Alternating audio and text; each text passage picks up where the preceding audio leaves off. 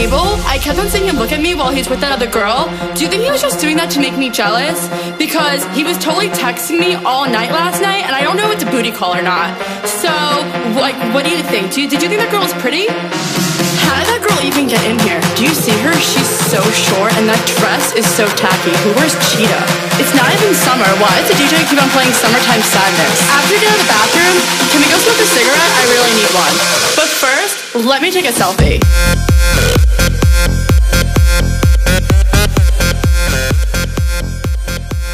We are back for yet another episode of Sucker Radio here on MMAsucker.com, as well as MMAopinion.co.uk.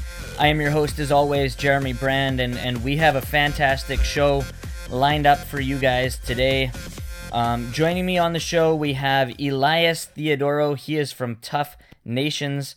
He's a part of Team Canada, and he will be fighting on next week's episode against Tyler Manawaroa. This guy, obviously, he's known for his hair, he's known for some modeling, he's known for a whole bunch of stuff, and we are joined by him later on in the show. Joining me first, we will be joined by World Series of Fighting bantamweight fighter Josh Reddinghouse. This guy is set to take on Marlon Moraes at World Series of Fighting 9 in just a couple weeks' time for the inaugural Bantamweight Championship, and I cannot be more excited about this fight as I'm a huge fan of both these fighters, so it'll be interesting to talk with Josh about his time in the World Series of Fighting, his time coming up as a mixed martial arts fighter as he's very young in the sport, and how he thinks he's going to fare against someone like Marlon Moraes. So we'll chat with him in a little bit here, but starting things off, it is fight week, and it was UFC 171 this past weekend, a giant card as Johnny Hendricks took on Robbie Lawler in the main event. But we will start with the very first fight on the preliminary card. We had Ovince St. Preux, who took it to Nikita Krylov with a technical submission, a Von Flue choke, which you don't see much of these days in the world of MMA. It's sort of like a side choke, as it's called, a technical submission. This one happened very early. He locked it in 1 minute and 29 seconds into the first round. So OSP will be looking to climb the rankings and look to take on someone a little more legible in the light heavyweight division. Welterweight fight was up next as Hector Lombard earned the unanimous decision against Jake Shields.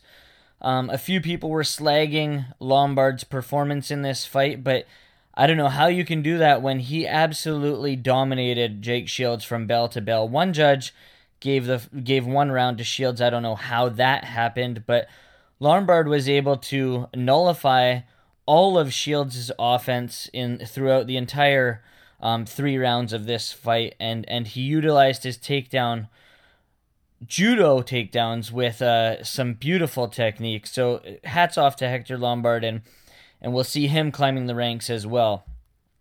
Now, Miles Jury was another one who made his opponent look like an absolute amateur in their lightweight bout. He defeated Diego Sanchez via unanimous decision. Again, one of the judges gave one of the rounds to Sanchez, where I don't know how that happened. Sanchez, after the fact, was blaming this on food poisoning, the fact that he didn't look so great in his contest against Jury, but Miles Jury again moving up the ranks and should get a top 10 opponent in his next contest. Co-main event unfortunately ended a tad bit early as Carlos Condit was not able to continue past the 2-minute mark in the second round because of a knee injury.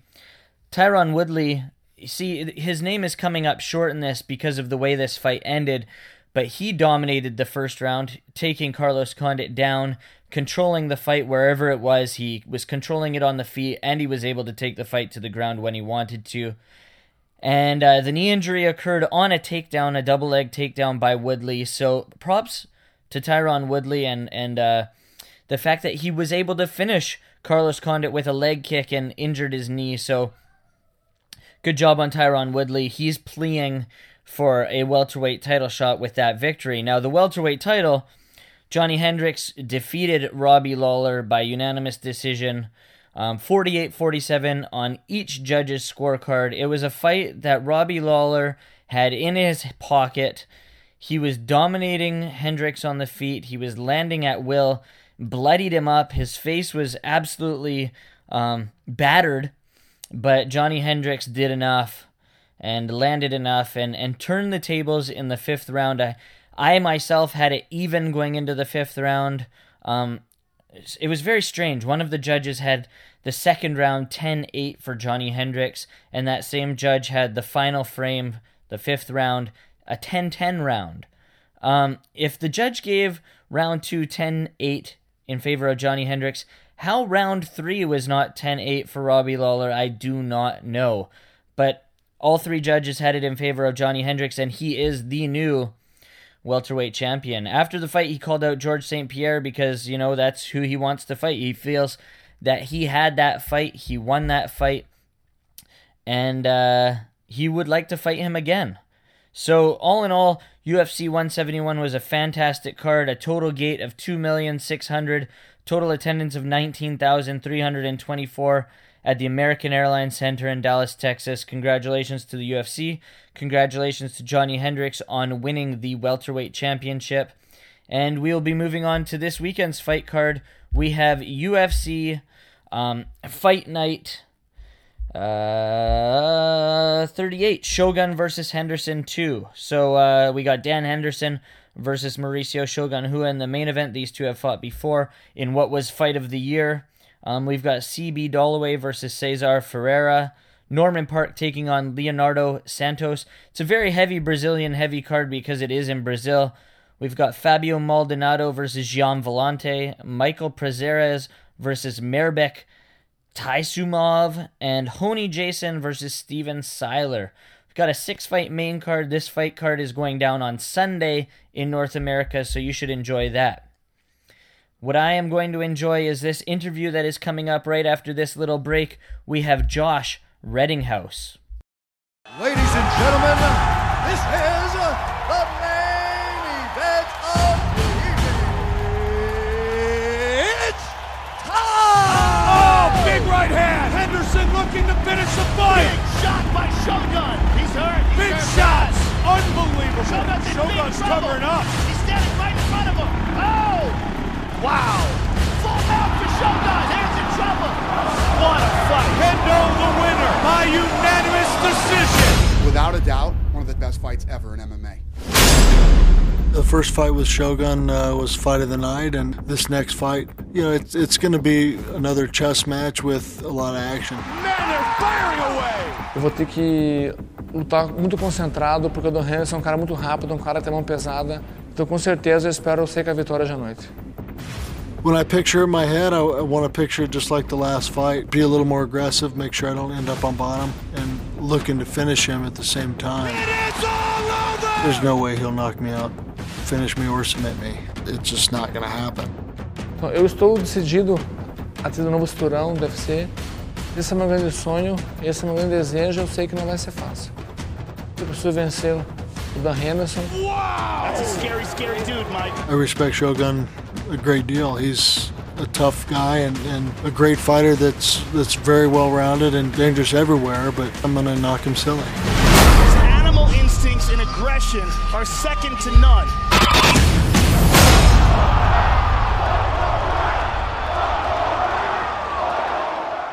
He is set to take on Marlon Moraes at WSOF 9, I believe, in just a couple weeks' time. Please welcome Josh, the finisher, Reddinghouse. Josh, thanks for joining me, man. Yeah, no problem, man. Thanks for having me. Now, first things first, the finisher, that can be taken the wrong way by some people. How did that nickname come about? Honestly, that's just something one of my old coaches dubbed me. I finished a lot of guys in a row. I used to finishing a lot of guys in the gym as well. It's truly not like my official nickname. He was actually in charge of my Sherdog account, and he just put that on there. I never put it on the ring announcement or anything, but it's whatever. Do you have an official nickname? No, I don't. No. Now, so you're still pretty young in your mixed martial arts career. How did you get into the sport of MMA? Yeah, definitely really new. I wrestled in high school, and I passed up on a couple opportunities to, do the junior college wrestling route. And one of my friends that I wrestled with in high school, like, randomly hit me up a couple of months after.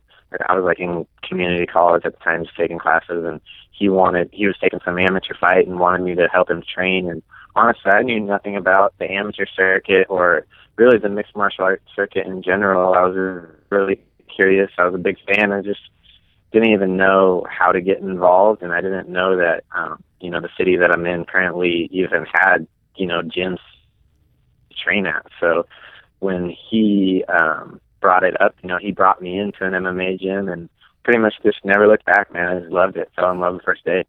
Yeah, and you began your professional career in 2011, and you've already amassed 12 fights. I read on your SureDog account that in 2013 you had a crazy 7 fights. I mean, most fighters only have 2 to 3 fights in a year. What was it like going through 7 different training camps? Yeah, that was crazy. Honestly, I didn't have like a real training camp for any of those fights. All those fights were short notice.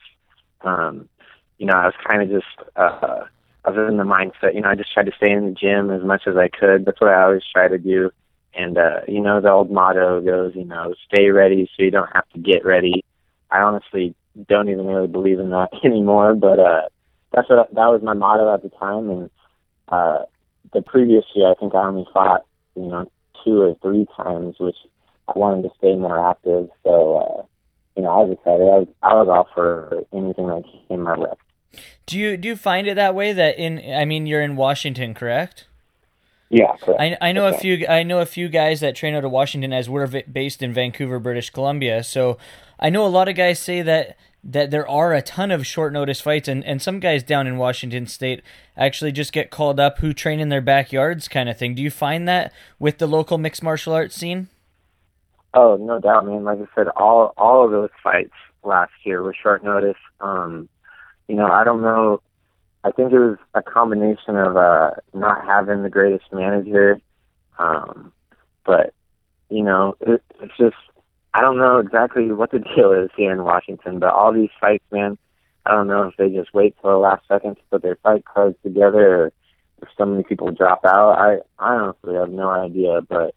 Like I said, everybody's motto around here is stay ready so you don't have to get ready. And I think it's truly because all these short notice fights, man, I feel like myself and all my training partners are always taking short notice fights. So, yeah, I don't know what's going on down here. So what's it like to have, this Marlon Moraes fight, you have actually had a full training camp. What's it feel like to actually be in the gym for a consistent full training camp? Yeah, it feels great, man. Like I said, I've never had that before. It's a little tiring, to be honest. I always thought, you hear people talk about it, obviously I didn't exactly know what it was about. Before I just stayed in the gym as much as I could, but when you have a fight lined up that far out in advance and you're thinking about it the whole time, you push yourself every single day. You go to the gym for 9 weeks straight. It's truly dealing on, not only your body, but your mind. And, but at the end of the day, it's just, I think it's really a confidence booster, especially, just in the sense of cardiovascular. And, that's what I'm most excited about. How did you get signed with World Series of Fighting? I didn't hear the story of this. You said all of your bouts last year were short notice fights. So how did World Series of Fighting find out about Josh Rettinghouse? Yeah, I'm not exactly sure. Basically what had happened was I had all those fights short notice. One of my old coaches was managing me at the time, and one of my main training partners, Lee Morris, and he's actually fighting for the M1 Global Featherweight World title a week after my fight. But he had just signed with a new manager and was getting all these opportunities and all these sponsors and stuff, and it was kind of the first for him, too. And he just kind of put it in my ear one day that, I should look into talking to his manager and maybe getting signed. He said his manager was looking to manage the bantamweight. He didn't have any bantamweights on his roster. And, you know, I contemplated for a little while, but then I gave him a call after I talked to my coach about it. And, you know, we talked for like an hour one night. And nothing even came up about the World Series of Fighting, but literally I woke up the next morning to him blowing my phone up with the World Series of Fighting offer and the Alexis Viewer fight, and I just jumped all over it. It must have been a shock. I mean, going from all these regional scene fights to one of the biggest promotions in the world. Yeah, no doubt, man. I was extremely excited and happy to even get the offer. You know, I was especially, you know, the fight was in Miami. You know, I'd never even been south, you know, northern Oregon before that. So it was just huge, man. It was a win-win situation for me, and extremely excited, and it was really cool. It was a great experience. Well, now at WSOF 9, you're facing an always dangerous Marlon Moraes. Obviously, you're aware of who he is and the skills he possesses, but where do you see yourself having the advantage? You know, I honestly don't know where my advantages lie. You know, I got to go in there and figure it out. I think that we match up pretty well, though. You know, he's a great kickboxer. But at the end of the day, you know, I think that I might be a little bit more well-rounded.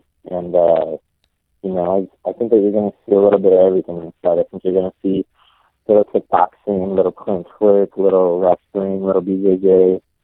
And that's the game plan. You know, I just got to mix it up. I think that's my biggest asset is I'm extremely well-rounded, and I just think I mix it up better than everybody. You know, I'm just going to keep them guessing. Are you a guy that watches tape? Have you been studying up on this guy, watching his past fights? Oh, no doubt, man. I was watching, you know, I'm a huge fight fan. You know, I don't know if I'm a fan or a fighter first, obviously. But, yeah, I mean, I'm a huge mixed martial arts fan, and you know, I was watching his fights before I was even signed with the World Series of Fighting. So, you know, and as soon as I got the call, you know, I kind of looked back on his fights a little bit, but I already knew what he was about and what he brings to the table. But at the end of the day, you know, it's not about what he brings to the table. It's about what I bring to the table. The only thing that I really look at or really like to know, I just kind of like to get a grasp of what his style is. You know, I like to know, like, okay, is he mainly a wrestler? Is he mainly a kickboxer? Or is he mainly a BJJ guy? Or is he just one of those guys that is well-versed everywhere, you know? So once you know that, I mean, you can kind of develop a little bit of a strategy, but yeah, I'm not sitting here analyzing his tape like, oh, he always throws the 1-2 kick, you know what I mean? You start doing that, and then you start sitting around and you wait for it. You know, you got to just train your body to react for whatever, you know, and that's what I do. Yeah, and the cool thing about this fight is that Moraes is sort of this guy that the World Series of Fighting has built up now over the past few cards, and he was literally, to many people out there, a nobody when it came to fighters until they built him up. And now you're able to fight this guy who's one of their stars, and with a win, you could take advantage of that same sort of, you know, notoriety of them building you up. Yeah, exactly, man. I mean, I hate to, you know, spoil their little party or whatever, because, you know, I kind of feel like, you know, and I don't want to put words in their mouth. I don't want to do anything like that. But, you know, I do feel like, you know, they think that he's going to win, and they want to crown him as champion, make him the face of the bantamweight division. But like you said, man, I'm here to make a name for myself, and I'm here to use him to do that, you know. So I enjoy being the underdog, and I hate to spoil their plans, but, you know, it is what it is, and that's what I'm looking to do. So if and when you win, how do you picture, or how have you been dreaming about it happening? Because obviously, I'm sure you're sleeping at night and constantly thinking about this fight. Oh, yeah, man. I'm eating, sleeping, drinking, you know, constantly thinking about the fight, constantly visualizing as well. But you know, honestly, it could really end anywhere, you know. I know I can knock people out. I know I can submit people. And I know I can take people the distance and win rounds by points. So, you know, I gotta take whatever he gives me and just see where the fight goes. But you know, I'm here to stay up on the points, win rounds, and look for the finish no matter what. So it's hard to say where it could go, you know, both of us being pretty well-rounded, but, you know, at the end of the day, I just see myself getting my hand raised, so that's most important. With a victory, you'll be on a 4-fight winning streak and the WSOF Bantamweight champ. What happens next for you? Yeah, you know, I don't know. You know, I'm game for anything. I don't know exactly who the next opponent would be or anything like that. I'll still be under contract with the World Series Fighting. But, you know, I welcome any and all challenges. You know, I'm not a guy that wants to pick fights or turn down fights or anything like that. You know, I like staying active, and whoever wants to fight, you know, let's do it. I honestly don't care. I want to stay as busy as possible. So whoever they want to throw in the cage with me, you know, let's do it. You know, the sooner the better. As a guy who you said you were a fight fan, you don't know whether you're a fighter or a fan first. Is the ultimate goal to get to the UFC then? You know, it used to be, as far as, you know, like when I was an amateur and doing things like that. But that was also when, you know, there wasn't any of these other bigger promotions. You know, obviously, you know, the UFC is great, and I'm a huge UFC fan, and it would be awesome to be there. But, you know, with the World Series of Fighting giving me these opportunities and stuff, the last thing I want to do is disappoint them or anything like that. I think, you know, at the end of the day, it's really just about fighting on a big stage, you know, making money and fighting elite competition. And, you know, as long as the World Series of Fighting can provide all of those things, you know, I'm honestly content with, you know, staying there. It's, you know, it's a different landscape than it was when I first started. And, you know, I'm content being the old Gilbert Melendez of the World Series of Fighting, if you will, if that's what, you know, it ends up being. Great answer.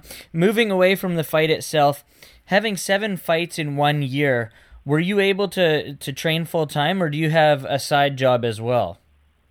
I do have a side job. I'm currently working like 20 hours a week. I actually worked a lot more last year. It was a lot harder, and honestly, last year I was still in school too, completely full time all year. So last year was a crazy busy year. This year has been a lot different. I'm not even in school currently. Actually, just kind of put that on the back burner for this fight. But yeah, I'm just working like 20 hours a week, and my boss is actually a pretty big fight fan too. So he's really good about working with my schedule and you know, giving me the time off to train and fight and do all that. So really, I got a lot less on my plate for this fight coming up, and I'm hoping it's going to make a big difference. Now, I know that a good friend of ours, Dave Coe, is the head of Fight for Something. I know you guys have sort of partnered up, and you've been wearing some of his stuff. Just explain how you got together with Dave. Yeah, Dave's awesome. You know, shout out Dave and Fight for Something. Basically what had happened, I think my manager also manages Daniel Swain, yep. who he's fighting in XFD. He's doing some other stuff too. He's got a non-exclusive deal, but somehow he got hooked up with Dave, and then he signed with my manager and everything, and I think he actually introduced Dave to my manager, and one way or another, you know, he was actually one of my only sponsors for my last fight, so I thought it was great. You know, he's got a great company. I like his clothing line. I like the designs, and he's also got like a great little cause behind everything. So, you know, I'm glad to represent his company and give him as much marketability as I can. So, yeah, shout out Dave and Fight for Something. Awesome. Now, finally, before we let you go, we have to talk Seattle Seahawks. They've gotten rid of 2 of their top wide receivers in Sidney Rice and Golden Tate, which is absolutely unfortunate. Does that worry you at all for the upcoming season? You know, it does a little bit. They lost a couple of defensive guys too. Honestly, Sidney Rice didn't even really play a huge part in their season last year. He didn't, so I think, I think that, you know, they were paying him a lot of money, and they realized that they didn't really need him. We got a lot of young guys. It's a really young team. And all these unsigned, I think Seattle's great at they pick up all these undrafted free agents, and those guys stepped up huge. And I think really releasing Sidney Rice might have been huge. Cap space, all that. Golden Tate, though, I was sad to see him go. He's a big playmaker, and I honestly thought he wouldn't want to leave. It was kind of disappointing to see him go, but best of luck to him. He's got to get paid. Everybody wants to do their thing, but I'm still confident that we're going to have a great team next year, especially with Percy Harvin being back in the mix and a couple of those other, like Jermaine Kearse. He was huge this year. I thought Doug Baldwin. I personally thought Doug Baldwin was the difference maker in the playoffs this past season. Oh, no doubt, man. Baldwin's huge, man. I'm a big fan of his. And again, he was pretty sure he was the undrafted free agent too, and he's been huge for them. So I think, Pete Carroll and those guys do a great job at, building those guys up. And, it's not all about having the big names. You got to build some of your guys up. And, Seattle's been great at doing that. So I'm confident we'll be a powerhouse this next year, too. He is Josh Reddinghouse. He's taking on Marlon Moraes for the WSOF Bantamweight title at World Series of Fighting 9 in just a couple weeks' time. Josh, thanks a bunch for joining me, and just let people know where they can get a hold of you in the social media universe. Yeah, thanks for having me, man. I really appreciate it. If you guys want to follow me or support me, man, follow me on Twitter at JReddinghouse. Otherwise, you can also follow me on Facebook. My manager just made a fan page, and yeah, I don't really mess around with Instagram, but, however you want to follow me, give me a shout-out, send me some love or support. I really appreciate it. Thanks a lot, man, and good luck in a couple weeks. Thanks, man. I appreciate it. Have a good one. You too. How about that? Josh Reddinghouse saying he is ready to spoil World Series of Fighting's plan of putting Marlon Moraes as their inaugural bantamweight title. Very exciting to hear that. This kid is very new to the sport of MMA. He started his professional career in 2011, but he had something like 7 fights in 2013, so he is not green in terms of experience factor. Very excited to see him take part in this co-main event at World Series of Fighting 9 for the Bantamweight Championship against Marlon Moraes. Very excited for this fight card of World Series of Fighting 9. So with that, we will get into our next guest. We will be joined by Elias Theodorou right after this.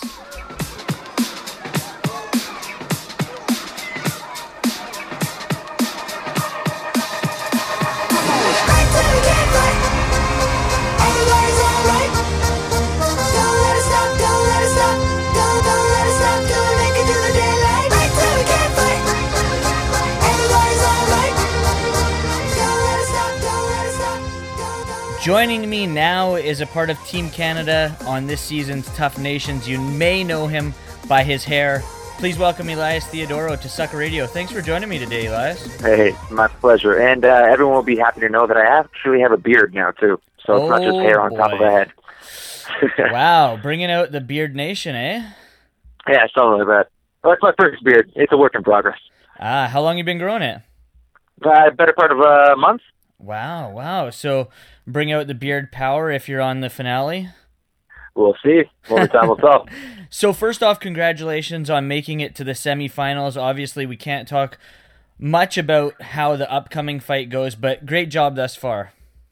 Thank you so much. Much appreciated. Now, on last night's episode, I'm going to talk about last night's episode a little bit here. We saw Cajun Johnson take on teammate Chad Laprise, and I have a few questions about it for you. First, it obviously sucks for those two to have to fight, as they were not only on the same team on the show, but also teammates at TriStar. What was the initial feeling from these guys and the team about fighting each other?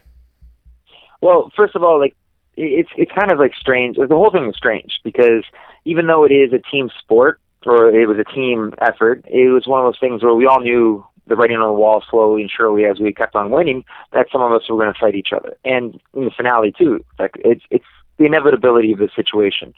So obviously, like you said, Cajun and Chad know each other from beforehand. So obviously, and when we throw Ollie into the mix, everyone was trying to fight Richard first. But when the realization happened that Chad and Cajun were going to fight, it just basically made everything real. that's what you came to do. Now, we saw in the episode you were riding with Cajun to the fight itself in the van, just the two of you, and you looked like you were just staring out the window while he was doing his whole rap and his singing and stuff like that. What was going through your head while he was doing that? Were you able to motivate him at all during that, or was it just you sort of sitting there while he was motivating himself? Well, one thing I can actually say is, with the magic of editing, you actually don't tell that I actually did fight the same day. So we're going to have to find out the whole result itself, but I was actually fighting that same day. So with that being said, he was in his zone and I was in mine. Okay, I get you there. I mean, we know Cajun because we're from Vancouver, and he lived up here for quite some time. He is a character himself. He's a sweetheart. He's really, honestly, just to throw this out there, like, even on my team and not on my team, I basically grew to love each one of them, each one of the guys that were out there, no matter what the team. And the person that, honestly, that I like the best is Cajun. Like, he has the greatest soul and of everyone on the team, and to me, he deserved this contract more than anyone. So one thing the TV viewership noticed, and I saw comments on the Underground, was that it seemed as if Patrick Cote, the coach, was giving strategy to Laprise and not so much to Johnson. Cote tweeted out, however, that this was all, the joys of editing. Was this the case? I think for the most part, and definitely for the most part, actually. Right off the bat, Pat came there to help everyone. And the thing is, when Chad was basically getting ready for the fights, not before that, sorry, rather, gearing up to the fights, he was, in his mindset, he was fighting Richard. And anyone that knows Chad knows that he's a very thoughtful person, and the whole idea and the whole little moment here and there with Pat, he was trying to get him in the mindset of getting ready to fight, because he just thought he was fighting Richard, and it kind of just threw him off. And Pat was not merely just trying to get him back into the rhythm. So it was no mean intentions behind it. He was just trying to help out one of his teammates. It did suck, however. I mean, I noticed obviously Chad had a few more cornermen than Cajun did, and after the fight, Cajun was noticeably emotional about the fact that he couldn't hear anything from his corner because there really was no corner. How much of an effect on a fighter does that have when you don't have a corner to hear and tell you what to do during a fight? I can understand that, and especially because of the emotion of losing a fight. There was so much emotion, and you throw in the fact that he was injured in that nature. I can totally understand his emotions that he was expressing. It was just one of those things where it kind of just, like, I think what really shows is just the confusion of the idea of all of it, like two teammates fighting. It was just the confusion that it was. Chad was just more proactive at getting people. That's all it was. It wasn't a teaming up. That wasn't their intent, and I don't believe so. I just think it did obviously not work out in regards to not being able to hear too much, because it's 3 versus 1 in regards to the voices.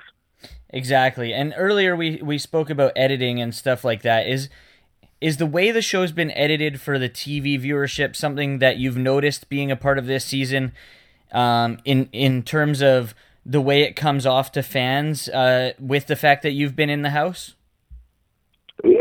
Sorry, run that by one more time? I said we spoke about editing, so the way the viewership sees it on TV, and from what you've seen, because you were firsthand in the house, is the joys of editing something that we definitely see in terms of things? Like, do we not see a lot of stuff that has been going on, and is it sort of edited out so that the fans are seeing more of what the UFC wants them to see? Well, I don't think it's I think it's a little bit of column A, column B, in the sense that they filmed 44 hours worth of taping every single day. Both teams, 24 hours, give or take. So that's how it basically worked out. And you key in the fact that there's only 45 minutes worth of show when you cancel out all the commercials and whatnot. It goes to show the difference of what went on. Not all of it's fun, not all of it's what's called interesting. A lot of people just scratching their butt and maybe reading a book or something. But I think for the most part, it showed what happened, and it's one of those things where editing does come to play. But I think you see what actually happened because they filmed it. Yeah, for sure. Now, you're set to take on Tyler Manuwaroa in the semifinals on the next episode. You said both those fights happened in the same day. What did you know about the Aussie before going into this bout, if anything? Well, I didn't really know anything, but obviously he got my attention after he pulled the upset against Nordine. It was one of those things where, at first, when you take a first look and deeper, and because to throw this back to Cote, he was an amazing coach in the sense that he knew everything about everyone, both on our team and the opposing team. So he knew, even though Tyler's record was 10-0, there were a few cans in the mix. But with that being said, he proved himself against Nordine, the machine, one would call him, because he took on Nordine and he got hit and kept hitting back. So you couldn't take anything away from him at that point. So he was 10-0, and I'm 8-0. So I wanted to fight the best fighter, and I thought it was Tyler after pulling the upset. Now, we know that obviously you can't speak about the outcome of the fight, but we know the outcome of Tyler and the fact that he is not going to get signed to the UFC due to a racial Instagram post from a few years back. What are your thoughts on this? Yeah, it's a shame in the sense that just the whole situation.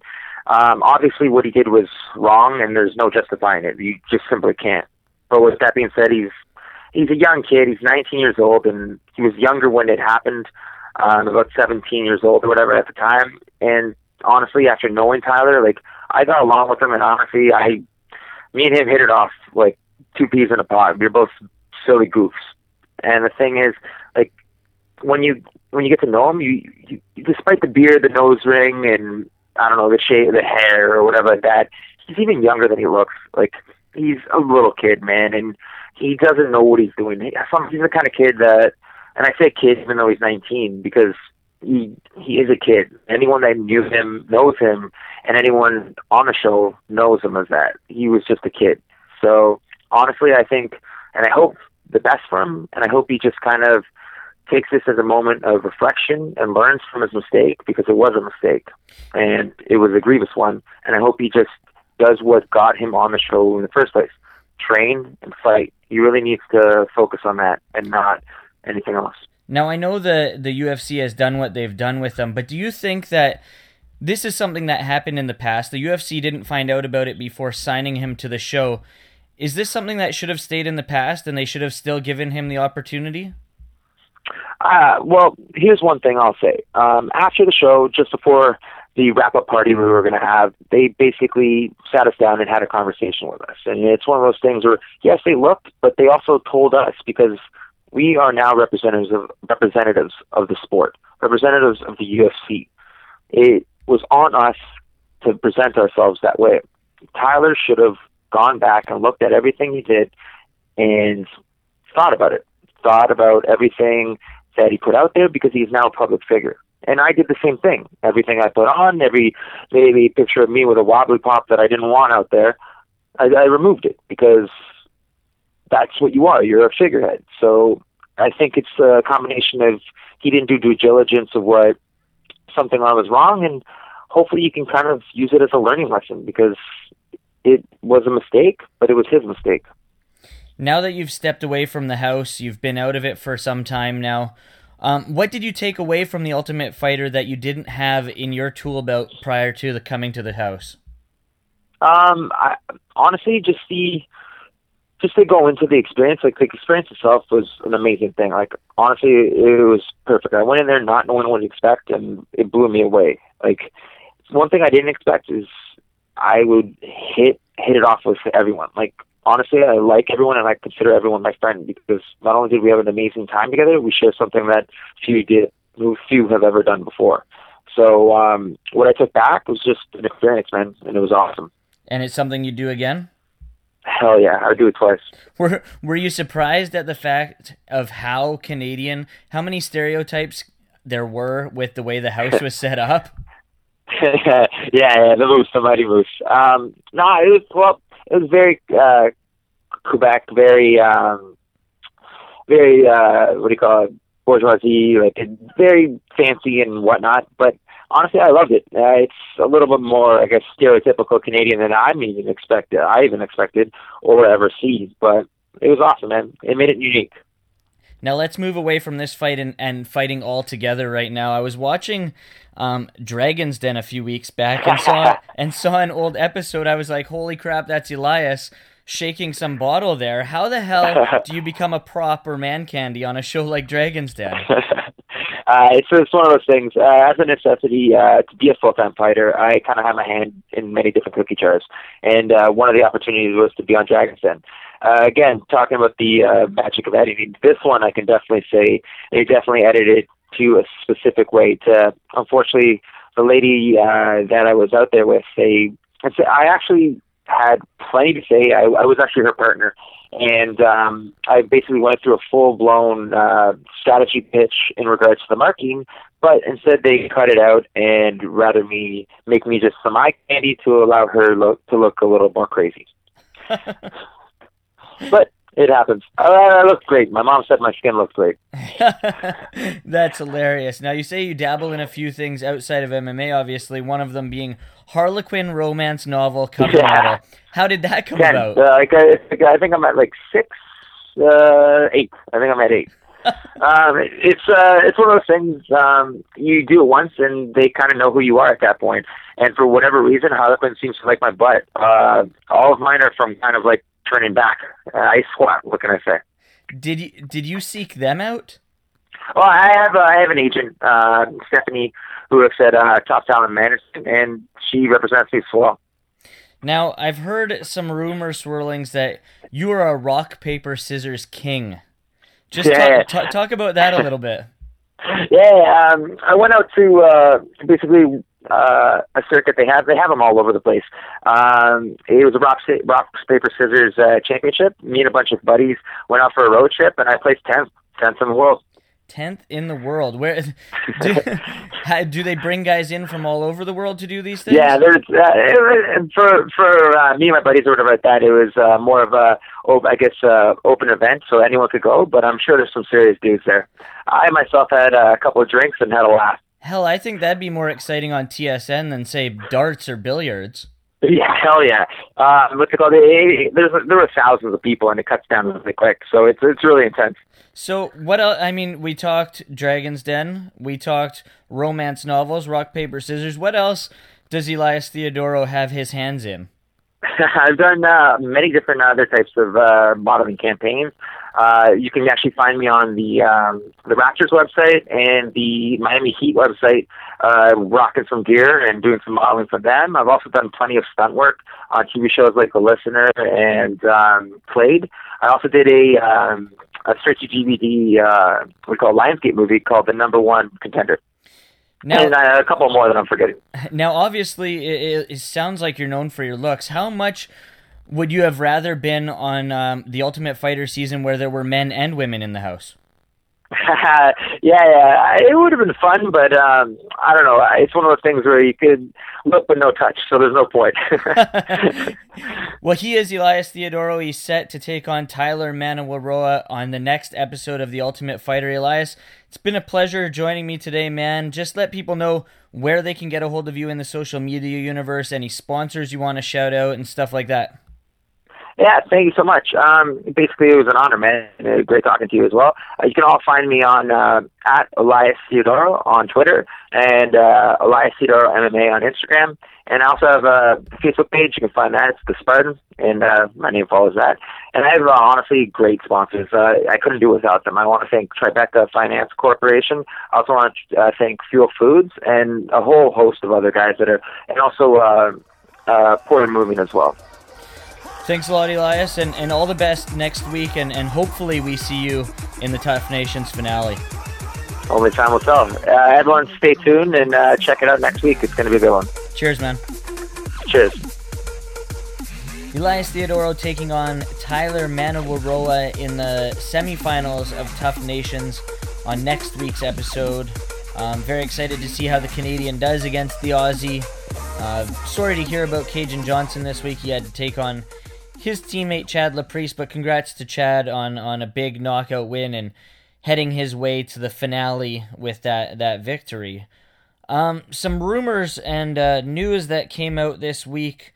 We obviously have Dwayne Bang Ludwig leaving Team Alpha Male. The team is looking for a new coach.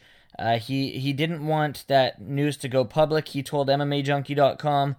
However, he will be leaving Team Alpha Male and heading to Colorado. Frankie Edgar versus BJ Penn is set to headline the Tough 19 finale card July 6th in Las Vegas. We were hoping to get that one in Vancouver, but that was not the case. Anything else that was going down? We have a few fight announcements that got announced over the past week or so. We've got Anthony Njokuani, who meets Vince Pichel at UFC 173 in May in Las Vegas.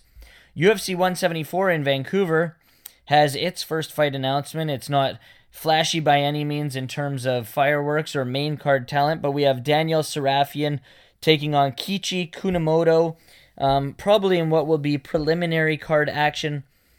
UFC in June, a UFC June event in Albuquerque is getting Lance Benoit against Bobby Volker, which is a fun little matchup.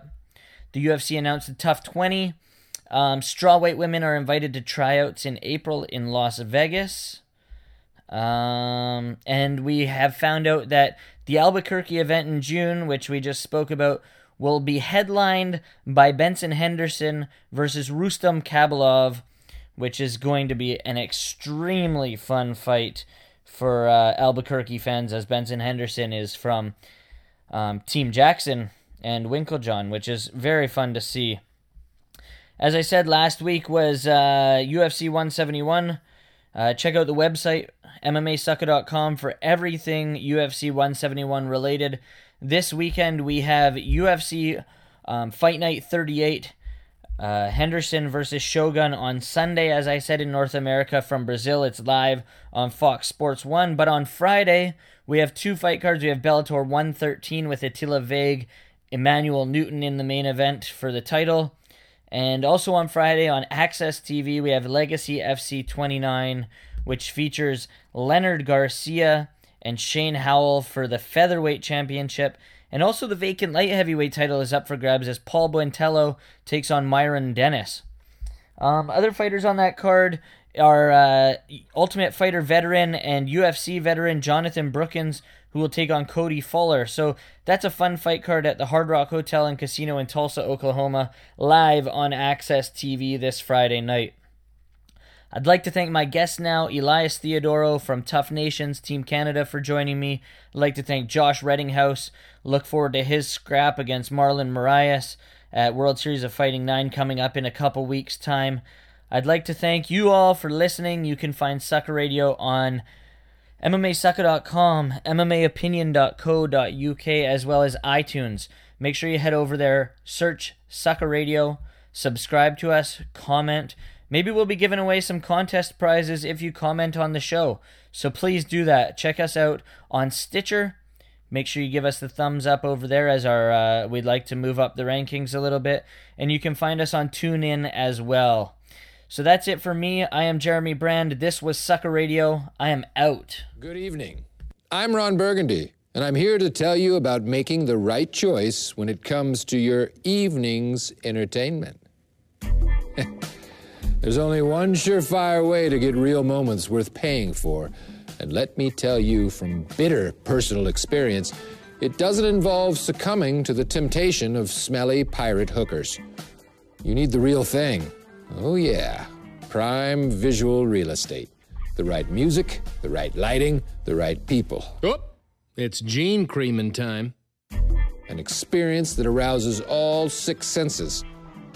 You don't want to be left feeling sad, lonely, and ripped off on a Saturday night. So the next time you think about doing it on the cheap, just don't do it at home. Go to the cinema. By the beard of Zeus, what is this? Is this film piracy? For that shimmering pretender to television's crown? What the hell is this thing? I thought I was giving these young bucks the benefit of my wisdom on the best way to get a solid serving of gentleman's relish at a reasonable rate. The love of Pete. Ugh.